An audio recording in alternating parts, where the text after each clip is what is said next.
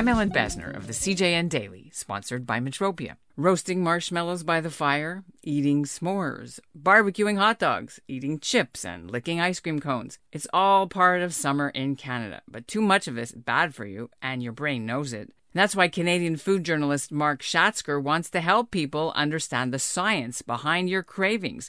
He's got a new book out with some ideas of what you can do about it. I'm away from the office this week, so we're bringing you an encore presentation of our conversation with Schatzker on recovering the art of eating well. I know I haven't been eating the best lately. I am terrified to get on this scale because I'm not sure how much weight I've gained. That's a clip from the hit reality TV series 1,000 Pound Sisters.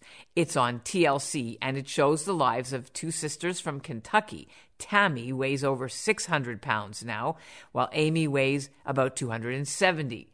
It's addictive watching these wildly popular social media stars as they try to stop eating junk food and fail, and they try to lose weight, and to see how they deal with serious health problems from being morbidly obese.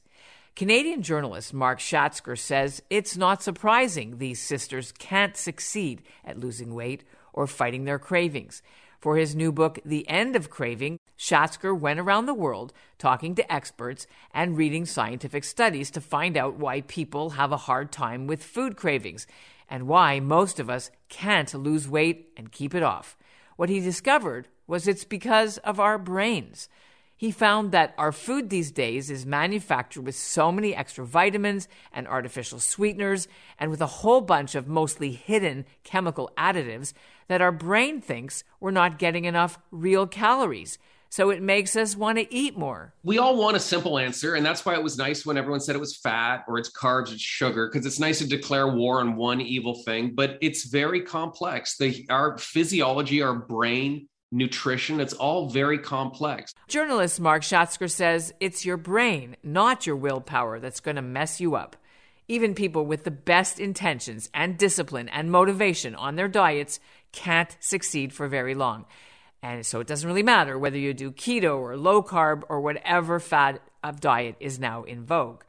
Schatzker's from Toronto. He's a best-selling author, and his earlier books tackled other food-related topics like finding the perfect steak and why Doritos are so addictive. And as I told you in Wednesday's podcast, Doritos Cool Ranch are my craving addiction. I can eat a whole bag in one go, even though I know they're really bad for me. So coming up, Mark Schatzker will be here with his prescription.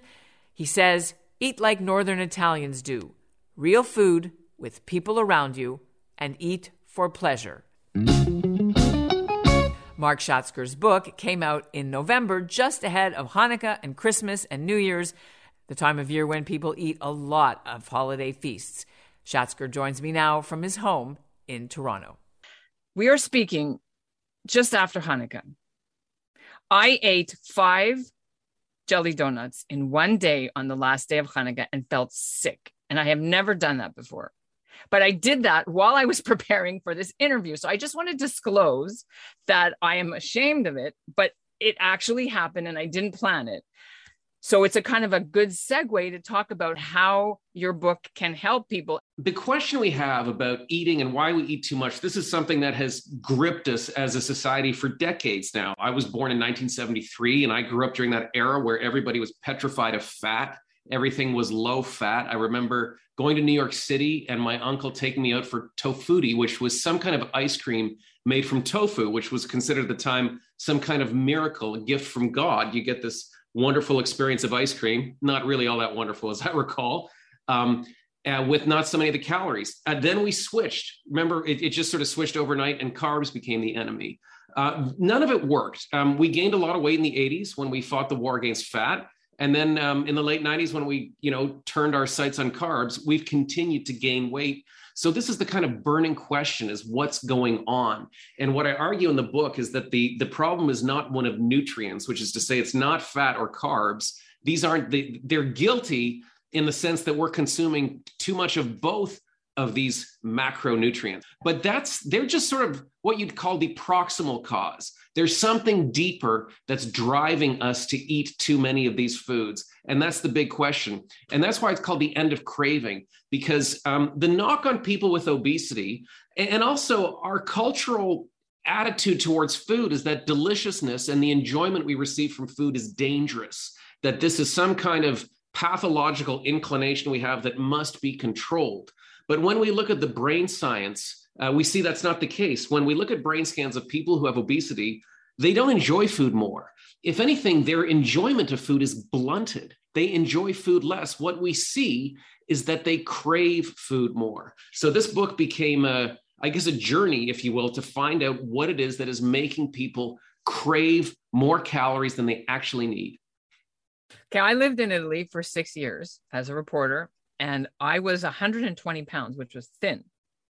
But we can't all move to Italy and do the slow food movement. And, how do we change the problems we have here at home in Canada? Well, so now look at the rate of obesity in Italy. We'd think if deliciousness was really our enemy, that they would be the plumpest in the world. And the rate of obesity in Northern Italy, where they do not eat a Mediterranean diet, is less than 8%. South of the border, it's 42%. Here in Canada, it's 26%. So that again tells us we're getting something fundamentally wrong. And I think it comes down to our fear of deliciousness. Italians do not live in fear of food. We think that's a recipe for disaster. And clearly it isn't.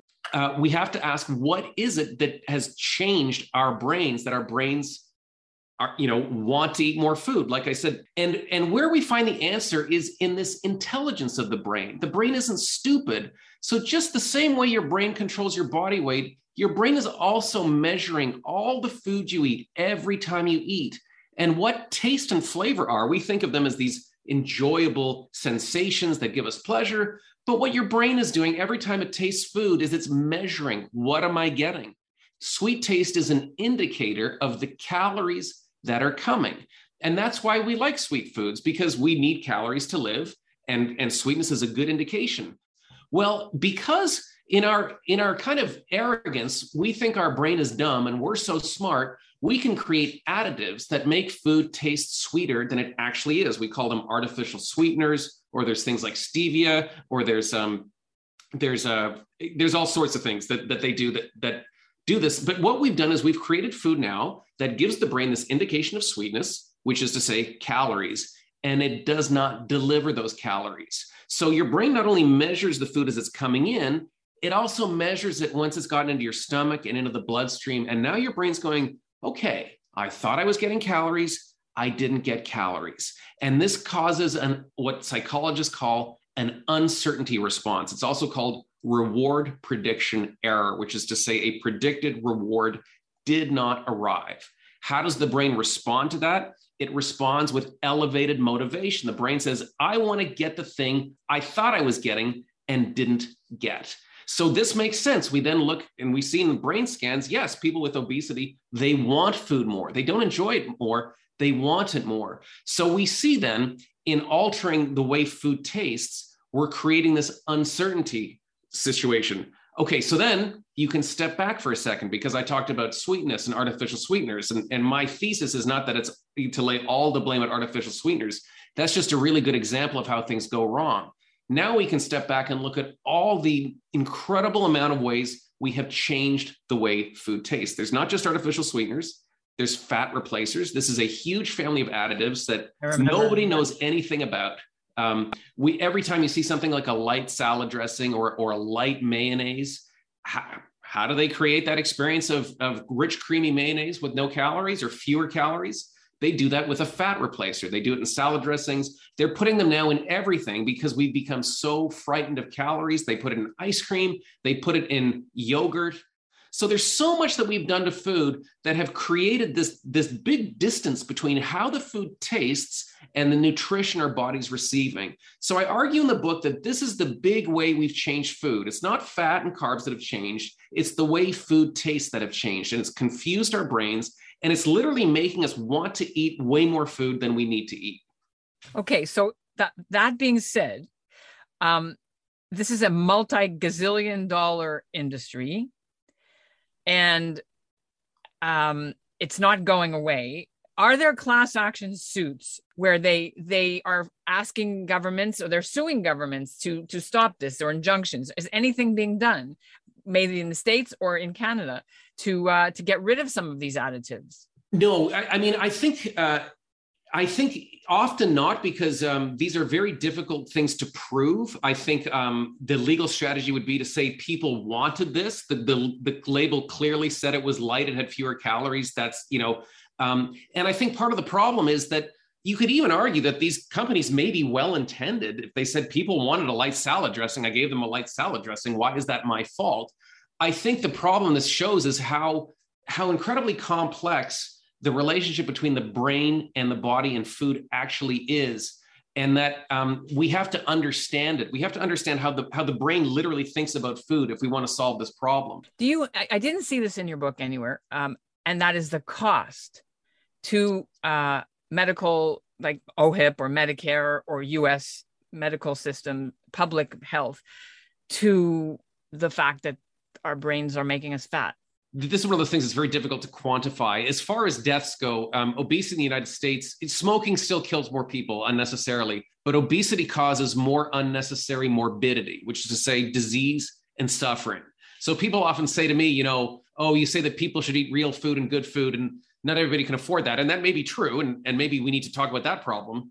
Well, there's this other problem, which is how much it costs us in the long run, which is, it's in many ways incalculable, because obesity, it increases the prevalence of so many different conditions that to calculate the cost is difficult, but it costs an enormous amount of money, billions and billions of dollars. So we can't afford not to think about this problem. And that's what Jewish Canada sounds like for this episode of the CJN Daily, sponsored by Metropia. Integrity, community, quality, and customer care.